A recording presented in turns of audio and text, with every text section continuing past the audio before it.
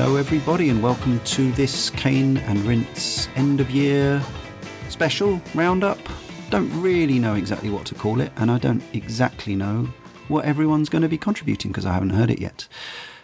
We don't do sort of games of the year in the traditional fashion because firstly most of the games would be too new for us to really consider. It would sort of go against what Cane and Rinse is about. Similarly, another thing that kind of goes against our manifesto, such as it is that we try not to rank things against one another. We try not to do, this is the best of that, this is the best of this. We try not to compare completely different games against one another. We try really hard to just talk about them in the context of the experience that they gave us. Obviously, sometimes there are comparisons to be made with sequels and other games in the genre and that sort of thing, and we don't shy away from that, but it's more like, you know, this game is number one in this genre, this game is number two by this developer, that sort of thing, because it's all nonsense, completely open for debate, totally subjective, and so on and so forth. So hopefully this will just be a little summation of the individual members of some of the Cane and Rinse team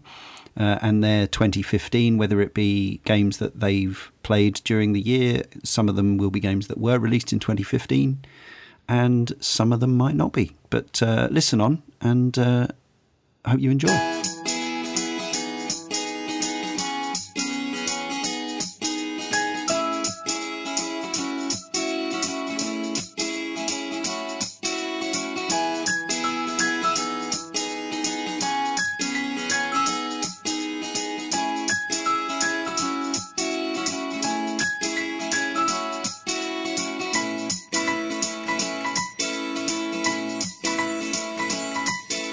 My 2015 being probably the most, definitely in fact the most regular host of Cane and Rinse, is not necessarily what you'd expect of a kind of enthusiast, whatever you want to call it, hardcore gamer, somebody who tends to buy a lot of the big new titles.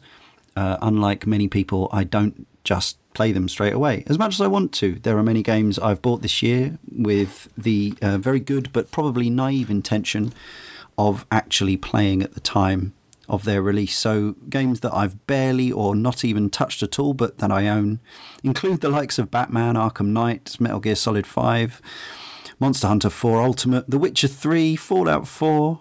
It's like a set of football scores. Pro Evolution Soccer 2016.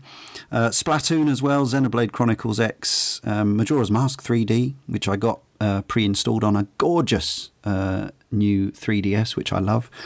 Her Story, Ori and the Blind Forest. All these games were bought. A few of them I've had a little dabble with, and some of them, most of them just sit there either uninstalled or having just seen the very, very start. And I think everyone will know what this is like, regardless of whether they try to complete games hand over fist for a podcast, is that delicious, that gorgeous feeling of sort of mixed with a slight bittersweet tinge of knowing that those games are there, waiting to be played and ready. And that's really exciting. If you own them already, you don't even need to pay for them. There's the whole, oh, now I've seen that. I bought that game when it came out and now I've seen it for like a tenth of the price. There's that slight ache, but it's also lovely having that library of delicious, tantalizing morsels waiting to be played, thinking of all the good times I'm going to have immersed in those amazing worlds. And those are some really massive games I've got to play. But yes, naive in the sense that when am I going to find time to play them? One of the main reasons I decided upon the format of the Cane and Rinse podcast, along with Jay and Tony, I wanted to make a show that I thought people would find interesting. And it is something, as I say, it wasn't entirely original, the idea of a video games podcast that talked about one game at a time or a series of games. But I think, to my knowledge, we're the only ones who have managed somehow to keep it up for any length of time, because it is demanding on your time. It does mean playing sometimes things that you don't particularly want to be playing, but we do like to stick to our schedule. We try not to have delays to the release of the show.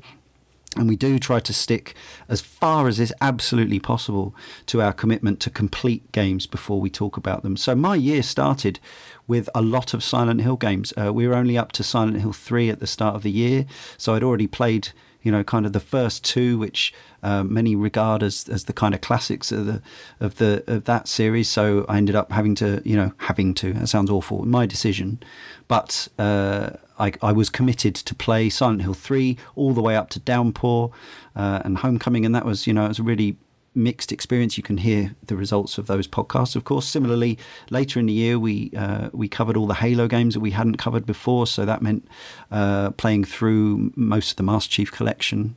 And again, hardly a hardship, but also, that's not inconsiderable in terms of the amount of time it takes to play through those games.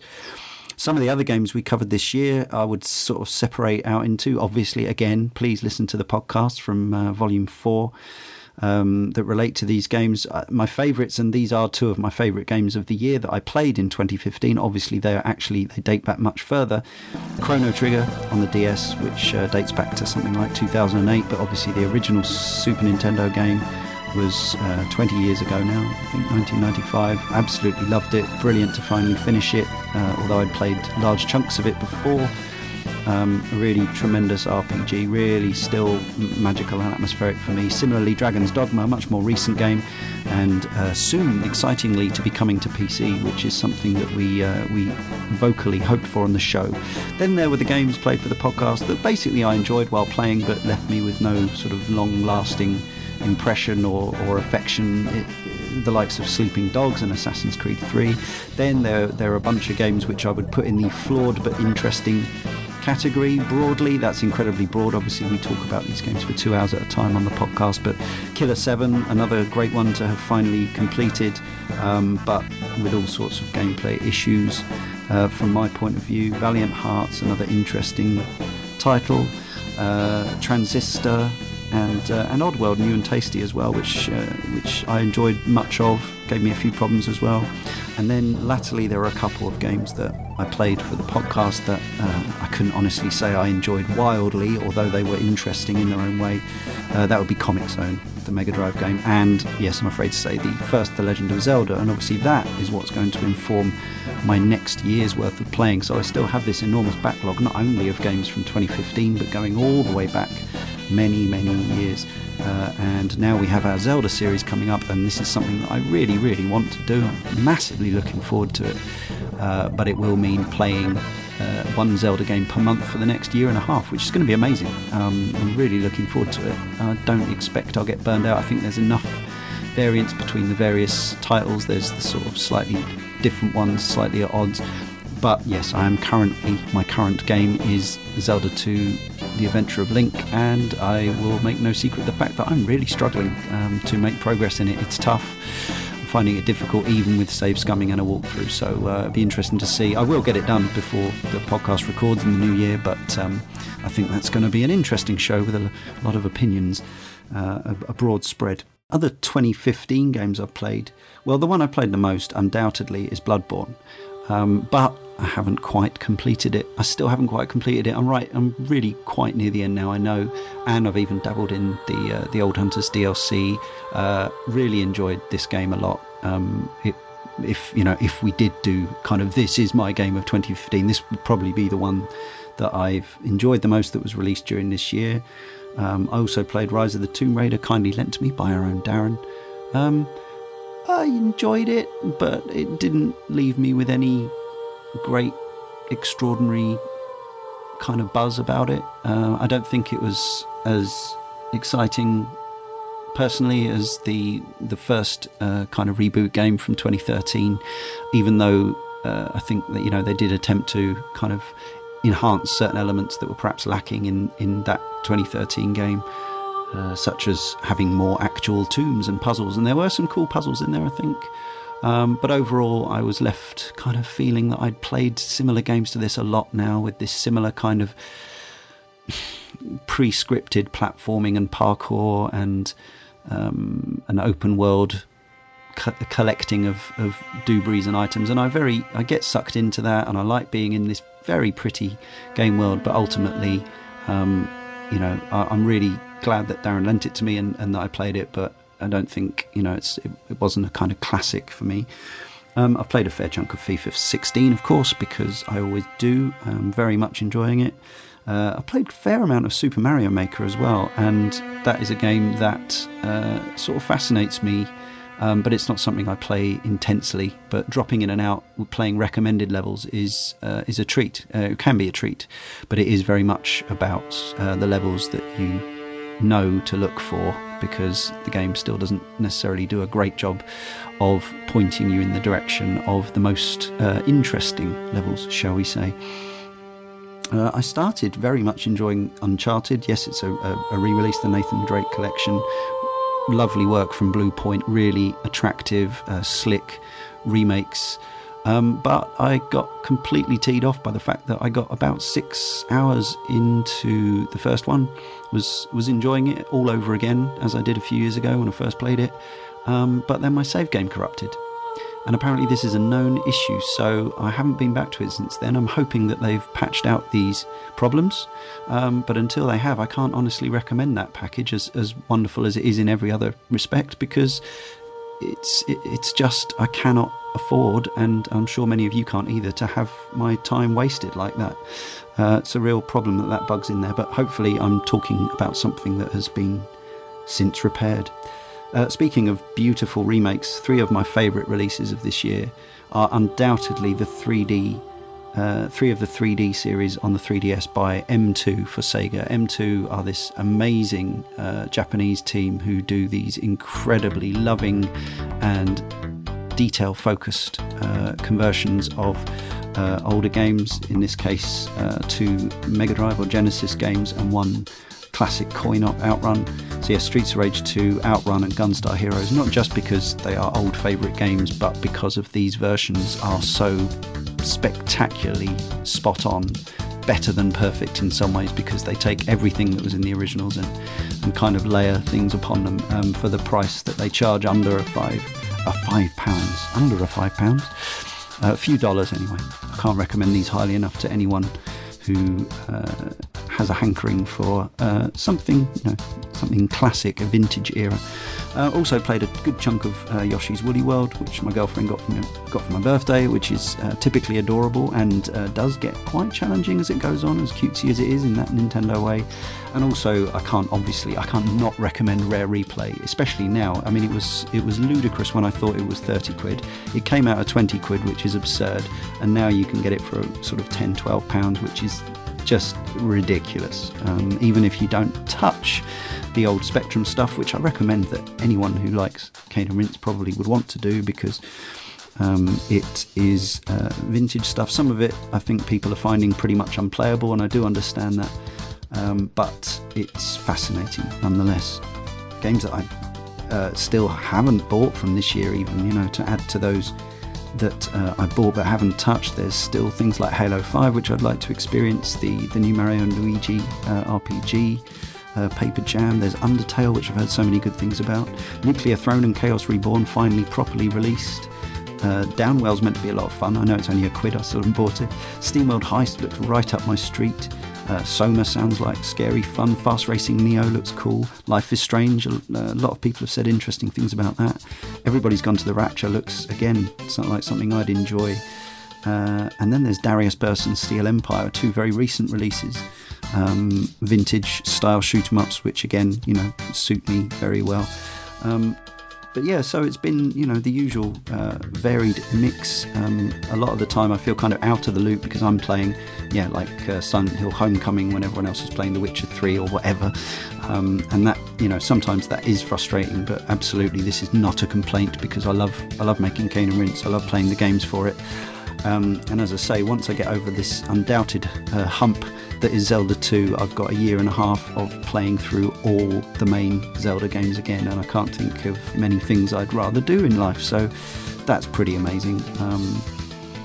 But it will mean that, some of these games are going to get even older and cheaper before I actually get round to playing them, probably. So what can you do? Well, what you can do is all pay into our Patreon, Cane and Rinse, pay Cane and Rinse Patreon, because if everyone did that, then I could do this full time and play even more games and make even more podcasts. But no, I did genuinely want to thank everyone who listens to the podcast, particularly those who subscribe to both Cane and Rinse and Sound of Play podcasts.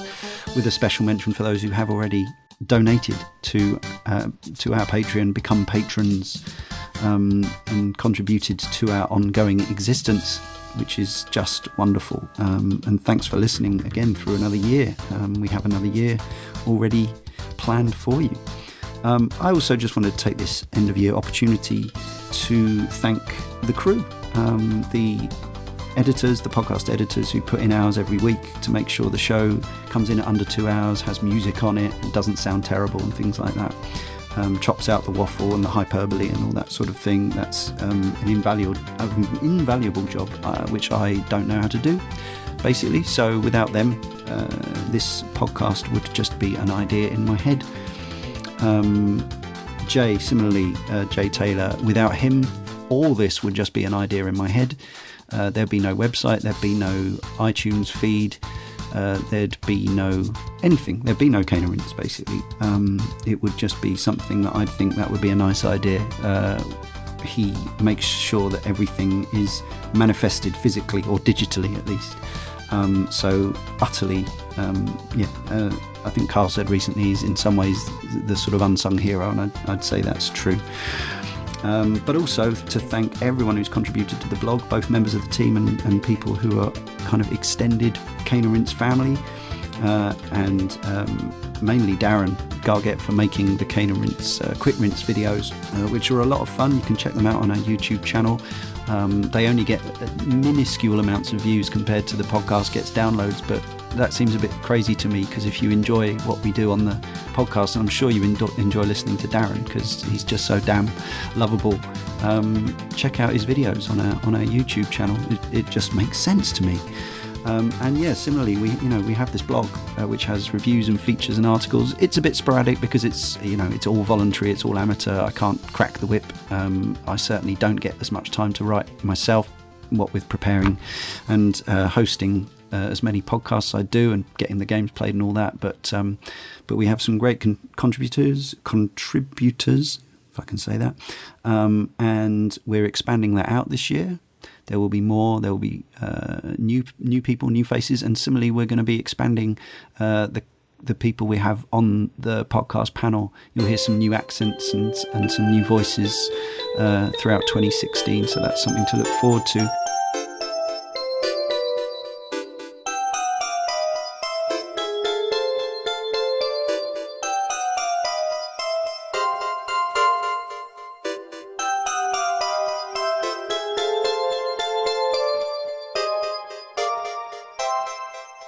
(2015), one of the strongest years in recent memory for me, at least since 2010, which I thought was another great year. Yeah, so great in fact that I've been frankly overwhelmed by the amount of great games released this year. There have been so many games that I know I'd probably like or love that I just haven't gotten round to, like Soma, and I haven't finished Ori and the Blind Forest or Axiom Verge or games like that, and it's a shame. But then I've spent so much time with big games this year, like MGS5 and Monster Hunter 4. A lot of big games came out this year, and those are the games that I ended up gravitating towards, for better or worse. I don't really regret it. I had a lot of fun with these big titles, but I part of me feels a bit bad for ignoring so many smaller 5-hour, 8-hour experiences. But I really look forward to catching up with those titles next year. During the quieter months. I can't imagine 2016 is going to be as cram-packed with great experiences as 2015 has been for me. But, Cane and Rinse isn't a podcast about the latest and greatest, and I wanted to talk about games that I managed to get around to this year, but weren't necessarily released this year.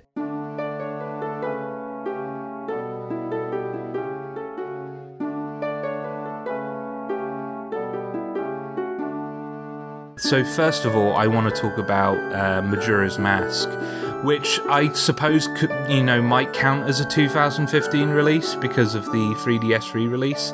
That was the version I played, but it's an old game. It's it's a re-release of a N64 game, so I hardly consider it a 2015 release, although without that re-release I probably wouldn't be talking about it now.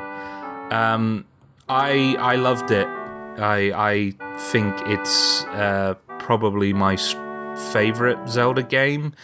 I say that now, but the moment I see footage for Wind Waker or Skyward Sword or Twilight Princess, I'll go, no, actually, that's my favourite Zelda, because honestly, I hold, a lot of those games in such high regard that they flit.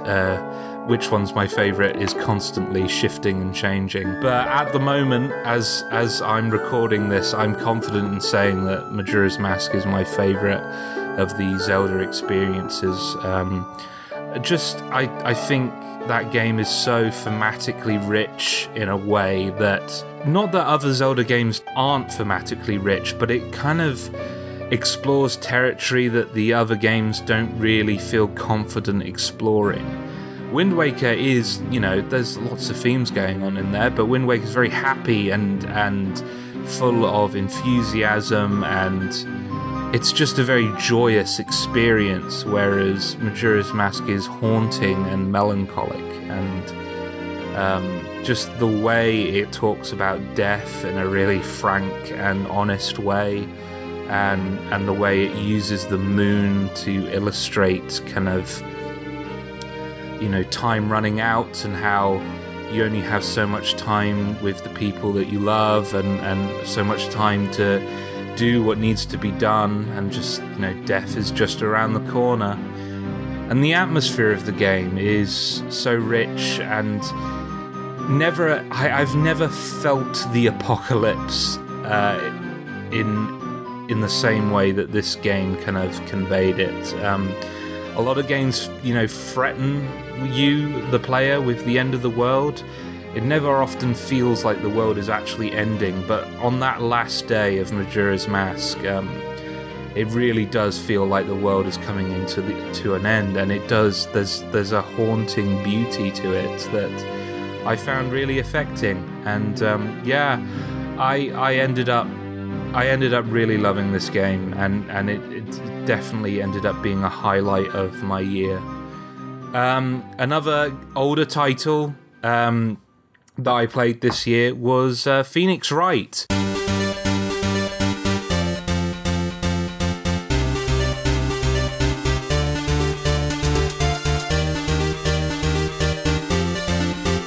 I was mainly inspired to play this because I really, really love Ghost Trick. I think Ghost Trick is a modern masterpiece. I just adore that game. Phoenix Wright isn't quite up there with that game, but it is still really great. Just the humour and the personality of all the characters. I mean, I often feel bad for criticising certain TV shows and games for poor logic and poor realism, and then giving something like, Phoenix Wright a free pass just because it's so colourful and cartoony. But I don't know. I don't mind that Phoenix Wright lives in a dystopian society where people are only allowed to have trials that last 3 days, and no matter what happens, you're automatically judged guilty. That is a dystopian society if ever I've heard of one, but for whatever reason it works, and I don't question it in the world that Phoenix Wright creates. And I was surprised how kind of emotionally invested I got, especially in Edgeworth's story towards the end. I'm not a huge fan of the fact that it suddenly, the DS version at least, suddenly decides to tack on another case on the end of the game where it feels like it should just naturally end. But to be honest, after a while, once I got past my annoyance in the kind of weird anticlimactic turn. I actually really enjoyed that case just as much as the last case. It was a really good case. Phoenix Wright is great. I think it was great to have something like that in amongst all the heavy, challenging RPGs of 2015. Something to break up the likes of The Witcher 3 and Bloodborne, which I'm going to move on to now.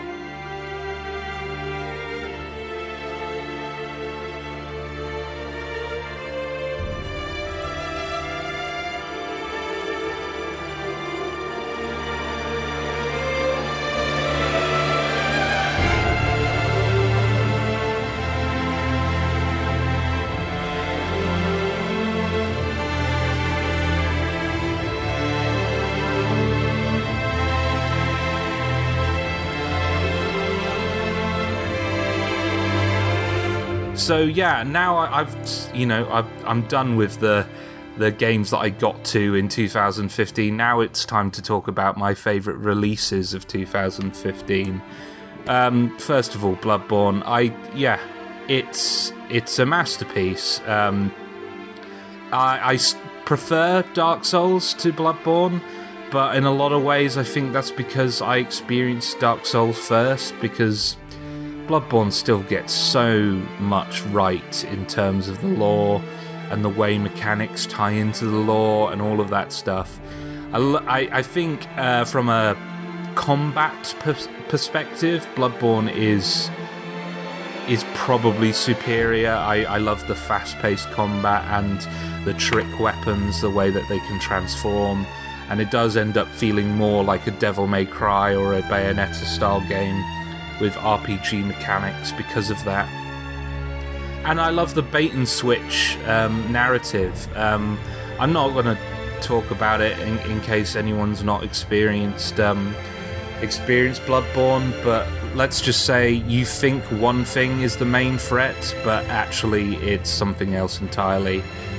Yeah, and I found it to be the most mechanically sound game I played this year. It's just really polished from a pure gameplay perspective. The combat's great and all of that stuff. And the DLC has been fantastic so far. I haven't finished it, but it's been absolutely fantastic. And my other favourite release of 2015 was The Witcher 3.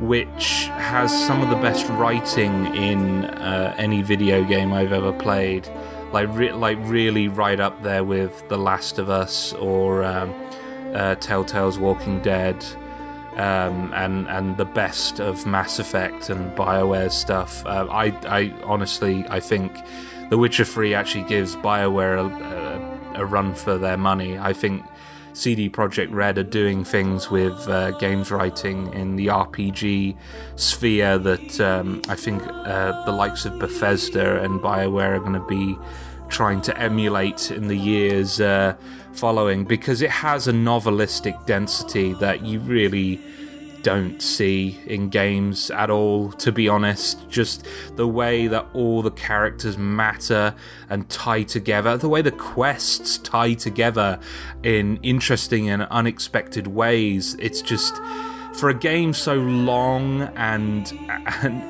filled with content, it's so economical. Like, it doesn't waste anything. There's no fat in that game.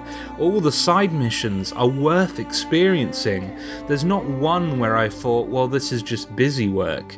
They all have a story that's compelling at the very least. I was bowled over by the characterization and storytelling in The Witcher 3. And the DLC, if anything, is even better in that department. I think Hearts of Stone tells a great little intimate story that is almost entirely character driven, and it's that story, the Hearts of Stone story, is easily my favourite story of any game released this year. I just thought it was fantastic, and for Gaunter O'Dim, a DLC character, to emerge as my favourite character from a game that was filled with great characters, I think speaks volumes to the quality of that DLC. So yeah, that's kind of my 2015. There were loads of other games I could have mentioned, like Tales of the Borderlands, which I only just recently played, which I think is a return to form for Telltale. MGS5, which I think is simultaneously the best and worst Metal Gear Solid game at the same time. Monster Hunter 4, which is just multiplayer at its best. Yeah, there were loads of great games, and I'm really looking forward to diving into the likes of Axiom Verge and Soma at some point. Okay, I'll pass you on to the next panelist.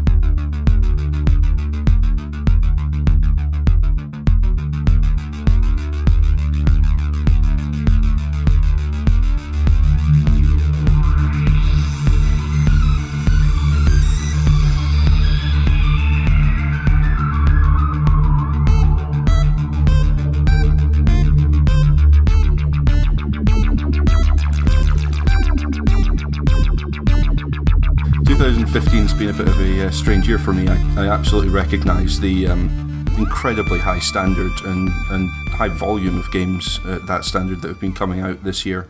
But I just haven't got around to playing all that much, to be honest. Not entirely sure why. Other things distracted me, a bit of illness, etc. But 3 games in particular stand out head and shoulders above anything else that I played this year. 2 of them I'm going to talk about briefly, and it should be fairly obvious that I enjoyed these because the amount of time I spent on them for anyone who's kept up with me on Twitter or anything. And then the last one I want to talk about a bit longer, but we'll get straight into Metal Gear Solid 5.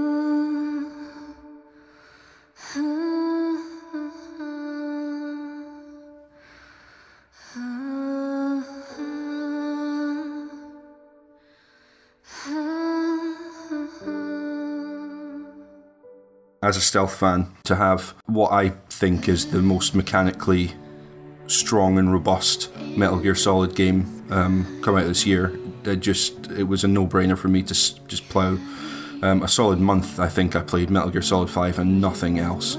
I loved exploring kind of the open world that had been created, and finding how areas that had seemed separate before were dynamically linked together in some later missions. That was really cool to see how they could change your perception of the area just by different enemy placement and coming in from a different angle, approaching the same little fortress from a different side. It actually took me a while to work out that it was somewhere I'd been before, which is something that I really appreciate in all 3 of the games I'm going to talk about. But in Metal Gear Solid 5, it was just done really nicely in a way that I've not seen in many games before.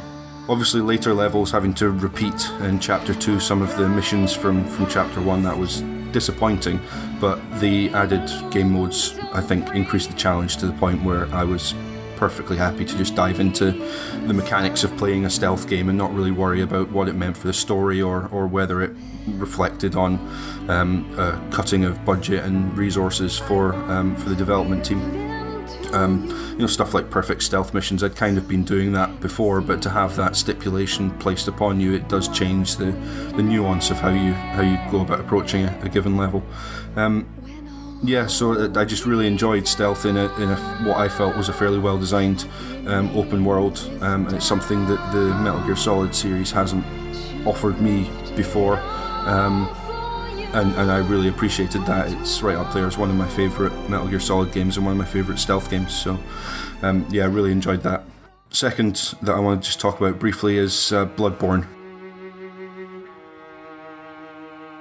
anyone who knows me and has listened to our podcast will know fine well that I'm a massive proponent and fan of the Souls games. And this was a Souls game, just faster. It felt in every way just more immediate somehow. The mechanics were stripped down, but there were some tweaks there to the health system and to, adding regain, stuff like that, to force you into combat, whereas previously it would have been more an encouragement to sit back behind a shield, etc.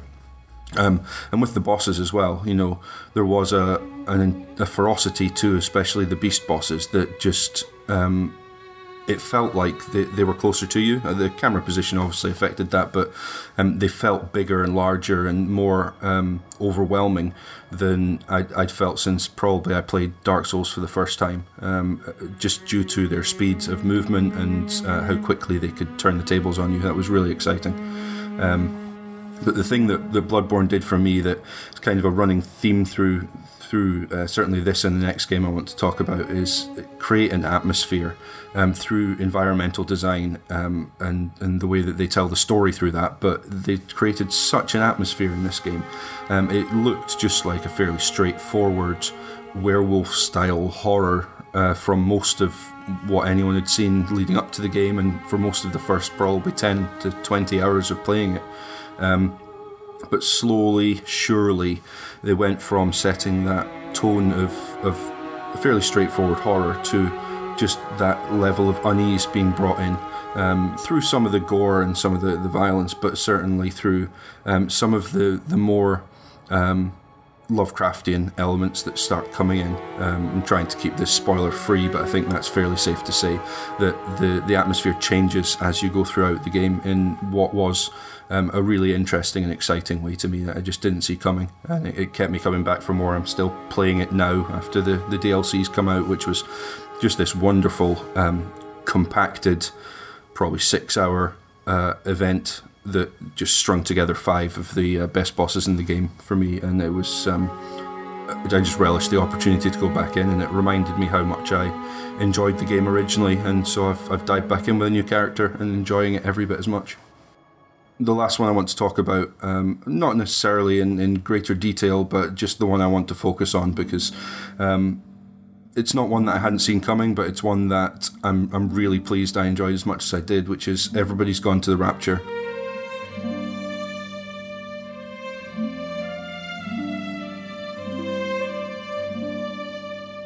Kind of a spiritual successor to Dear Esther from the Chinese Room, who anyone again who's listened to that podcast will know that I'm a massive fan of Dear Esther. I know it's got its critics, but I just adored that game's sense of environmental theatre is the term I'm going to use. And I know walking simulators being used for games like Dear Esther and like Everybody's Gone to the Rapture, and in quite a negative way. An environmental theatre, or whatever you want to call it, or not a game, or whatever, however you want to refer to these. I just get a lot out of them, and I understand the complaints that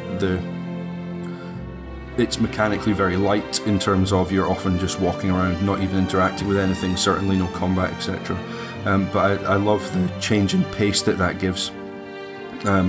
And just the change in focus, it pushes my focus onto looking around at everything, exploring every little part of the game to try and piece together what's happening, because often, certainly in Everybody's Gone to the Rapture and in Dear Esther, it's about the mystery of what's going on, or where even you are, what the place is. And Everybody's Gone to the Rapture did that magnificently to me. You're essentially exploring something that's probably quite familiar to anyone who lives in Britain and knows sort of the sort of small rural communities you can get there, especially if you've lived there. But if you've driven through on a sunny summer afternoon at any point, it felt like that had been trapped, encapsulated, a moment in time almost, and you were just exploring this still snapshot of this place at the very last moment when the last person had been moved on, as it were. Again, trying to avoid spoilers, and I'm certainly not going to go into anything that happened in the story, but just walking around and trying through these ghostly images and recordings that had been left, trying to uncover the truth about not just what's occurred, but the truth about what that means for the people that were there, because throughout the whole story, you're kind of piecing together events, and it's not until the very, very end that you actually get all the information. And it caused me to not just reflect on the events of the game, but to actually reflect on how I was responding to them and myself, essentially, which sounds very lofty. I'm sorry, I'm talking in rather airy-fairy terms about it all. But this game, it's about as much, for me, it's about as much what goes on in myself as I'm playing it as what goes on the screen. And I know that Jim Sterling specifically criticised Everybody's Gone to the Rapture for being an example of walking simulator that is very tonally flat, in that you can introduce elements of say horror or mystery, or you can put all those in, even in a game that is essentially mechanic free. And he felt that actually throughout Everybody's Gone to the Rapture, the tone of the game just didn't shift at all. And I appreciate that. It doesn't really, except that I felt a change in what I was experiencing as I started asking different questions, got different pieces of information as the time moves forward and back through the lives of these people, and start to build a picture of what's gone on. And the tonal changes I felt, as I say, were my response to what I was seeing, and me asking, what was happening with this particular character in a small story side story that was happening. And so they weren't massive swings, but I always felt like I was kept on my toes and always wondering, as I was walking through the various settings, through to the farm and then onto the train station at the end. As I was asking myself those questions, it changed my state of mind and my perception of events. So I very much felt like the onus was on me to constantly be thinking about what it all could mean for the overall picture, what every individual character's story, how it all blended together. And so I ended up not feeling like there was any problem with the tone at all. That was massively helped by Jessica Curry's music, which once again is phenomenal, I think, in terms of setting the scene, and as a separately as a piece of music that forms an album. I love listening to that music, even separately from the game. It brings me right back into the setting and the moments I was playing the game and how I felt. And as I got to the end of Everybody's Gone to the Rapture, I loved the fact that the very last few moments you're brought full circle back to the beginning, which is, that's fairly standard to do, but it not only asked me to question what happened here, it asked me to question the motivations of the two main characters, and which of them was essentially right, and it actually asked me questions about what the true value, if you like, of existence is, and almost in a Matrix-esque way, if you can be trapped in an artificial world and just presented something that's false but nonetheless nourishes your soul, if you like, is that a better existence than the heartbreak of the real world? And that's, again, I apologise, I'm talking around the subject rather than specifically, because that's saved for a later time if we ever do a Cane Rinse on the game. But asking questions like that is a surefire way to have me thinking about a game or a film or whatever it might be for months, and I still am. That game came out during the summer, and I haven't stopped thinking about it this whole year, and it's a game I keep coming back to. And I understand criticisms that people have, but when I was playing that, I was to say I was transported is an understatement.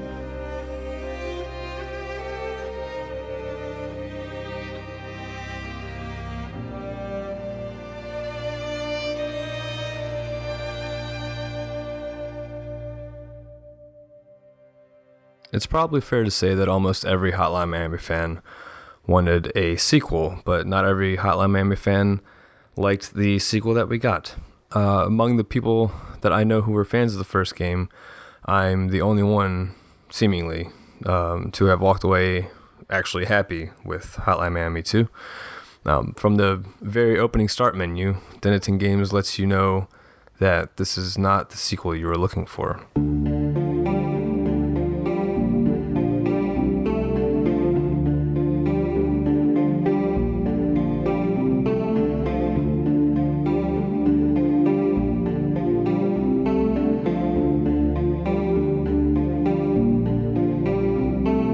The first game made its introduction with a hazy, heroin-induced guitar riff among a constantly changing vista made of neon palm trees, and the opening menu in Hotline Miami 2 is almost the entire opposite. Its music and setting are much more serene and relaxing, and looking back, it's clear that this was a setup, maybe a hint that things would be pretty different this time around. Hotline Miami 2 looks and sounds a whole lot like the original game, but in many ways, Dennaton drastically changed the formula in between releases.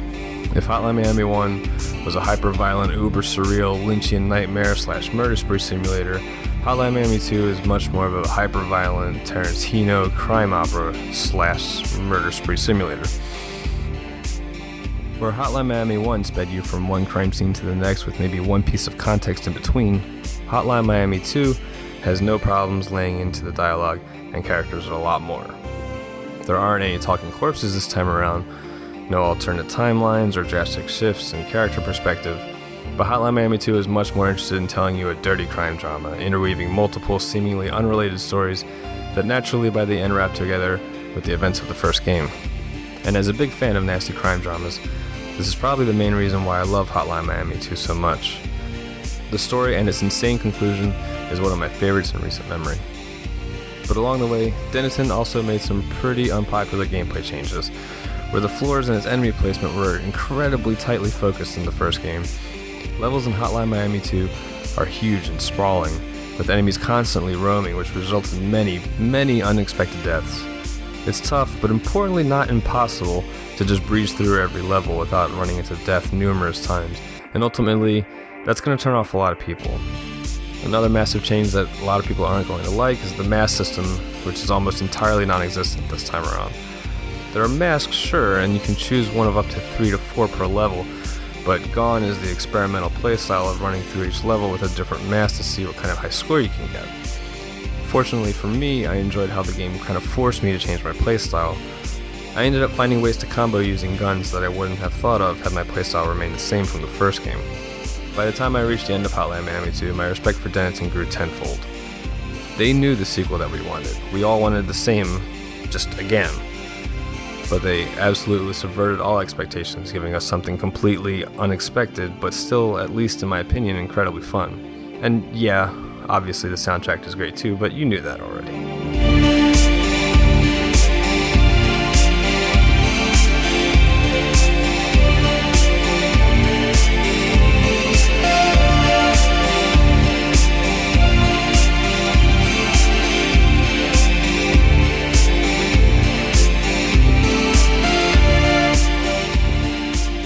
Hello everybody, it's Darren Gargett here. I'm here to talk to you about one of my favourite games of the year. Actually, it was kind of like, a bunch of games all under one roof, like that famous toy shop that does the song. Before we get to that, 2015 was surprisingly impressive for games. I don't think we realised, until like later on, around about August time, that we realised that 2015 was absolutely spectacular for games.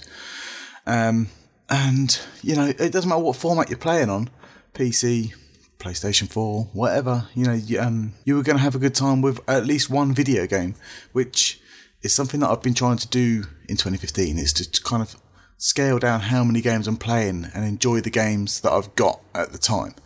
So, for example, Halo 5.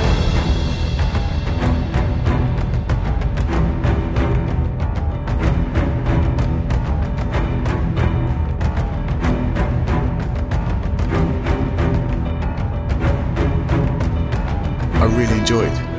I think I enjoyed it more when I decided to not move on to the next one, which is what which is what a lot of us seem to be doing in games. It's like we're so excited for the next one, which is good, but I think we also should be savouring the games we've got at the moment. And that's kind of my philosophy at the moment, is just to immerse myself in the game I've got and crack on with it. So Halo 5 I finished on normal, and then I played it again on Legendary at solo and really enjoyed it.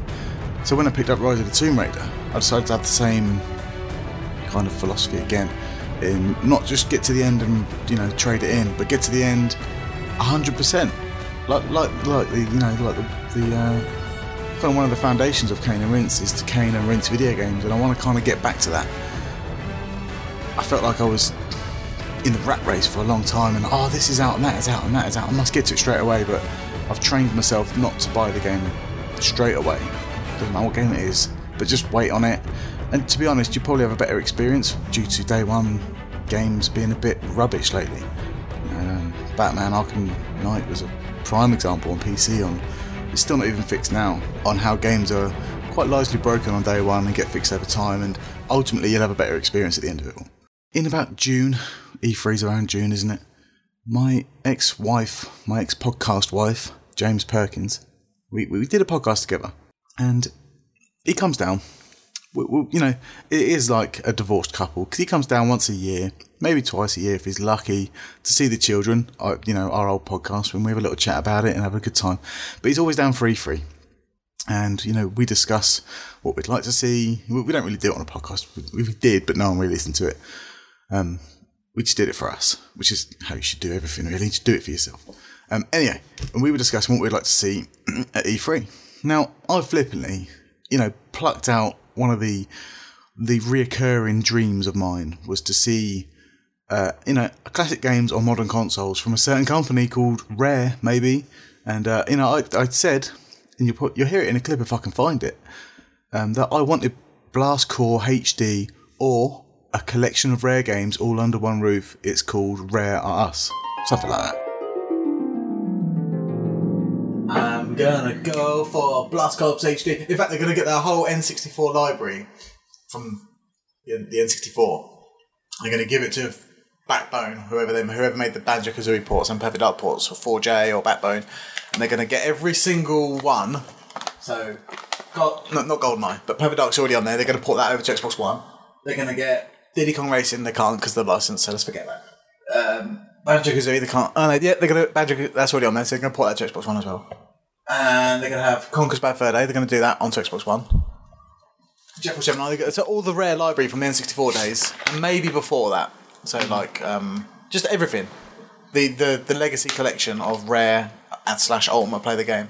It's going to do a big bundle of it. Just 40 quid for like... Just 40 quid, just buy it. It's a whole pack. It's everything Rare have ever done before the acquisition. Maybe they had grabbed by the ghoulies. Just a big bundle of fun, because everyone's dying out for Rare games to the point where they'd rather just play the old stuff in HD again.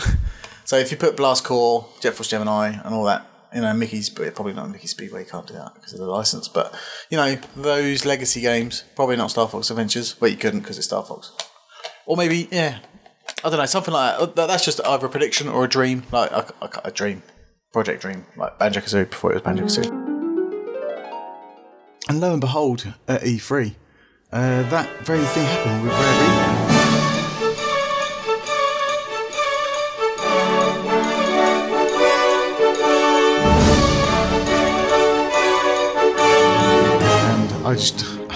It was unbelievable.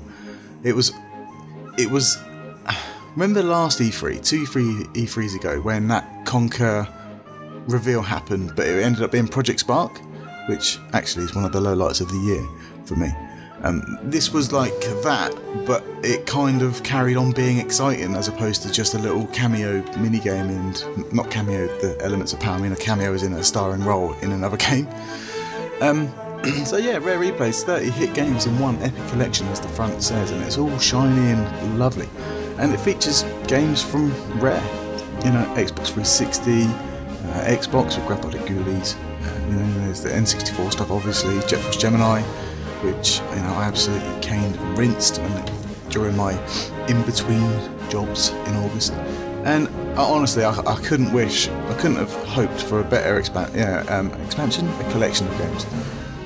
There are omissions, obviously, but you can't get all pissy, you can't get all moody about missing games for licensing reasons. And the industry bigwigs want the bigger piece of the pie for GoldenEye rights, but at the end of the day, you've got Perfect Dark on there, and they play very similarly in terms of the core structure. And I think Perfect Dark's a better game. Perfect Dark Zero, on the other hand, oof. So, I've played through a lot of these games on the Xbox One. I destroyed Jet Force Gemini, which I was quite cautious about because of the tribals. But it turns out it's not as bad as what we remember it being. I think over time it got a lot worse. But actually going back through the world and collecting all the tribal bears, it wasn't much of a chore as what I was expecting, which is nice. They got rid of the Jimmy Savile reference at the end, which, surprise, surprise. And then I moved on to Blast Corps again, which I completely crushed. And I got to the point where it was the Platinum challenges, and it kind of echoes what I was saying earlier in maximising the amount of your game, but also I need to know my limits and realise that I'm never going to get all the Platinums. So I did get, past Planet Earth and onto the other planets. Spoiler. Again, reinforcing that motto of mine of just get the most out of your game at the moment. And Rare Replay, talking about getting the most out of your game, there are loads of challenges in there. There's hidden features and bonuses and all sorts in there. It is an amazing collection, and it was 20 quid over it. And I was in Tesco's, or I was in another supermarket of no brand name, and it was 11 quid. 11 quid! You get some really good NES games. Not all of them are great, and some Spectrum games, which are really hard work. But for 11 quid, you can... I don't understand why people aren't talking about it more.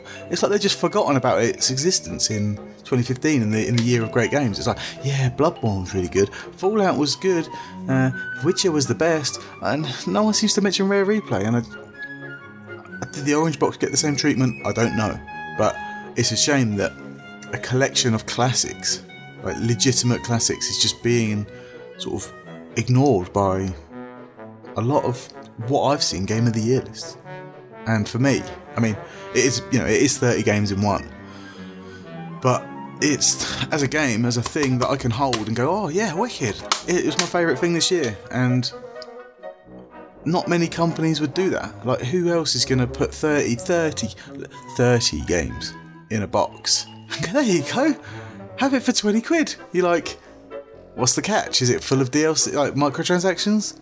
Is a piece of genius art, and hopefully it paves the way for the way Rare used to be, creating brave and interesting characters and worlds, which hopefully Sea of Thieves delivers. It looks really good, and over the last ever since Rare Replay's been released, and we've seen on their YouTube channel videos of Project Dream, for example, and they are spilling the beans, and they're pulling us back in by showing us behind the curtain, and it's working really well, and they're kind of gaining our trust again. I know it sounds really weird to say, we now trust a major corporation, but it's the Rare that you once knew, they're still there, and they're different now. They've come out the other side, and they've changed. You can now see inside the building whenever you want. You can just press on a button and go inside the Rare HQ. It's crazy. Rare Replay is an absolute gem.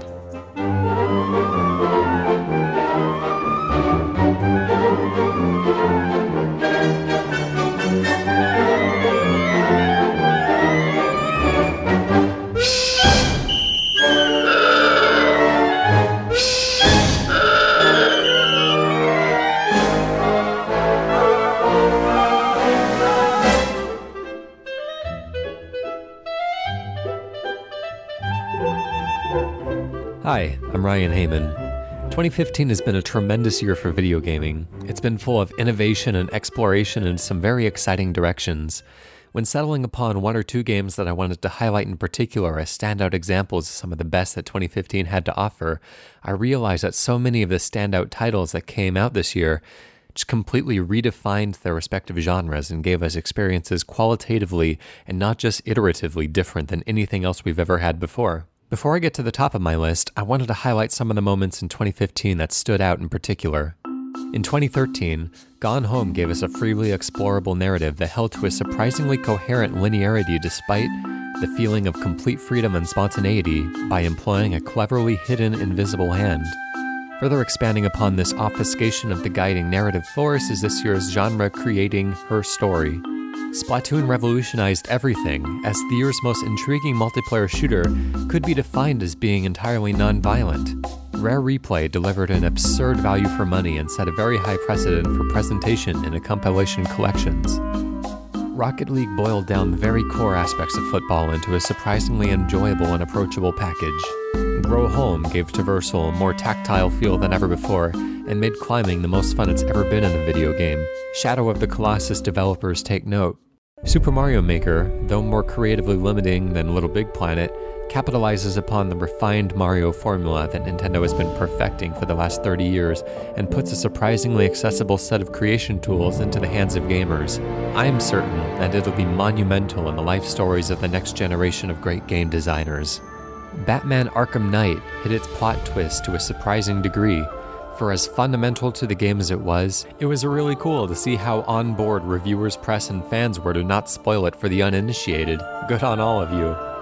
Life is Strange, specifically episodes 2 and 3, and not the rather uninspiring 1, 4, and 5, shocked players with the immediate gravity of their choices, and not in the "you'll see in 3 episodes' time" model that Telltale likes to use.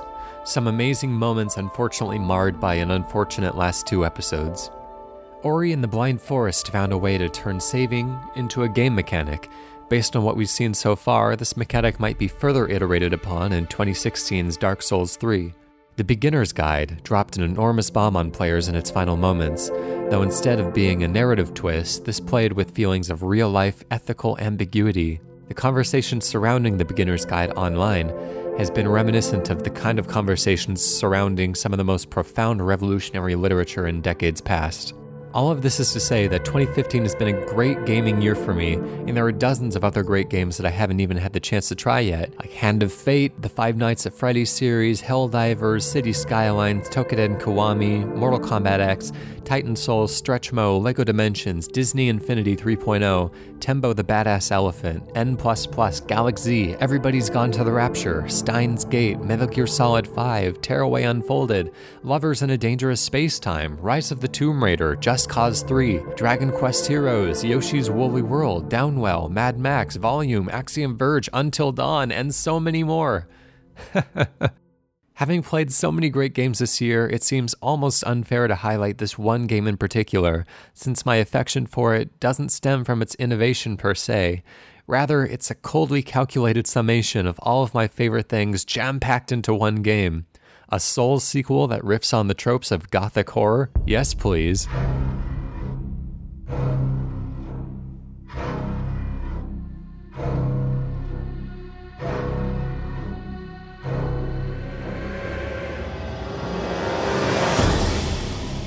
Bloodborne sanded off many of the rough edges of the revolutionary Dark Souls design, delivering a refined, fast-paced, brutal experience that balances its elements perfectly.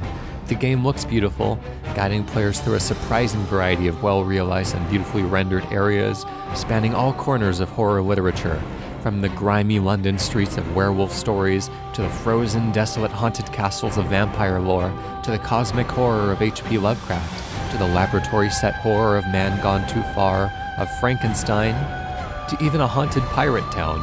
As impressive as how right the game got its horror atmosphere, even more impressive was the amount of content that it delivered. I'm so used to games being quite short or reusing assets in obvious ways. This year's The Order 1886 comes to mind in particular. And most of the time this is actually appreciated. I don't have a lot of time for 80-hour epics any longer. Bloodborne, though, I never wanted to end, and it lasted far longer than I expected it to, bolstered even more by its Chalice dungeons and excellent DLC. If there has ever been a game made specifically and unapologetically for me and my interests, it's Bloodborne. For anything to dethrone Bloodborne in my mind was almost unthinkable, but almost out of nowhere came an experience so innovative, heartfelt, and surprisingly complex that I have to label it as the most important game of 2015.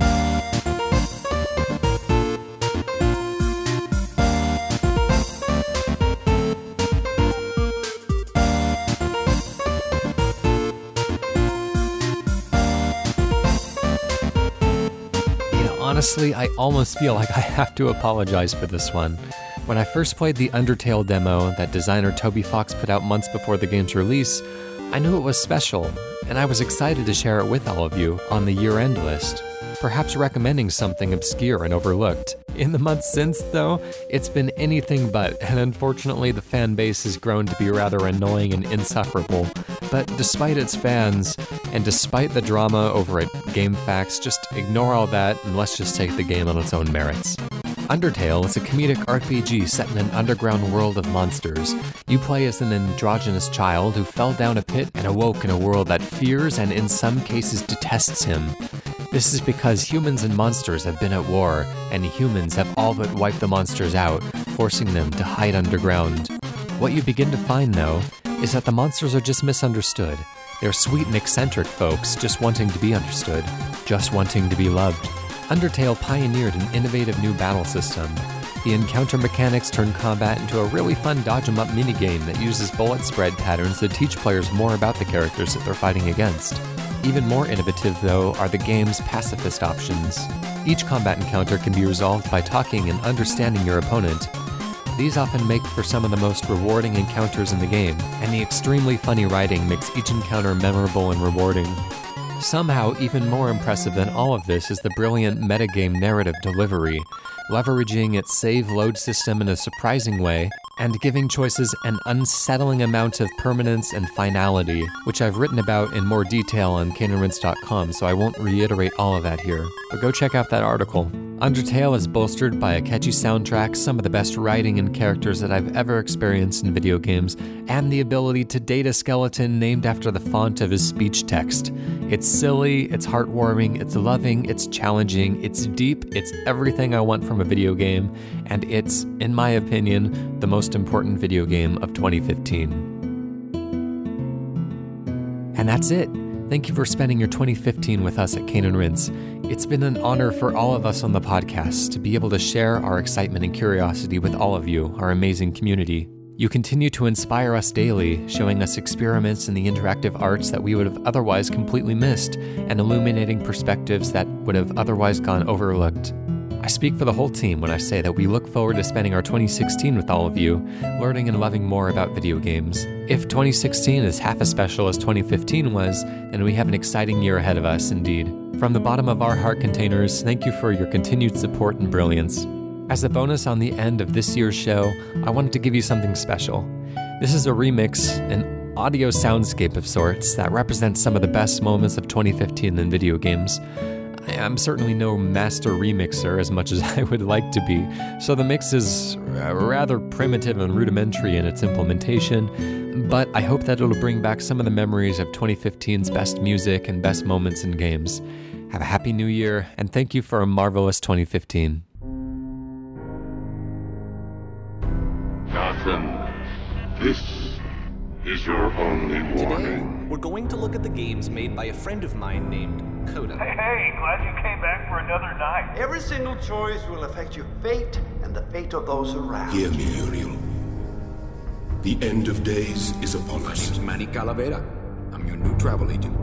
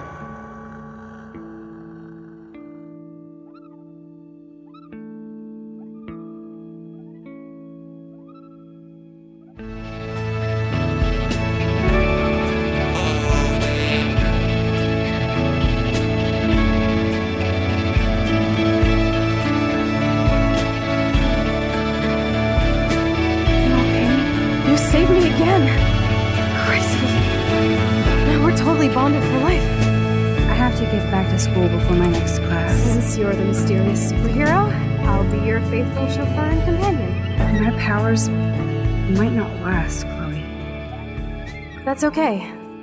We will. Forever.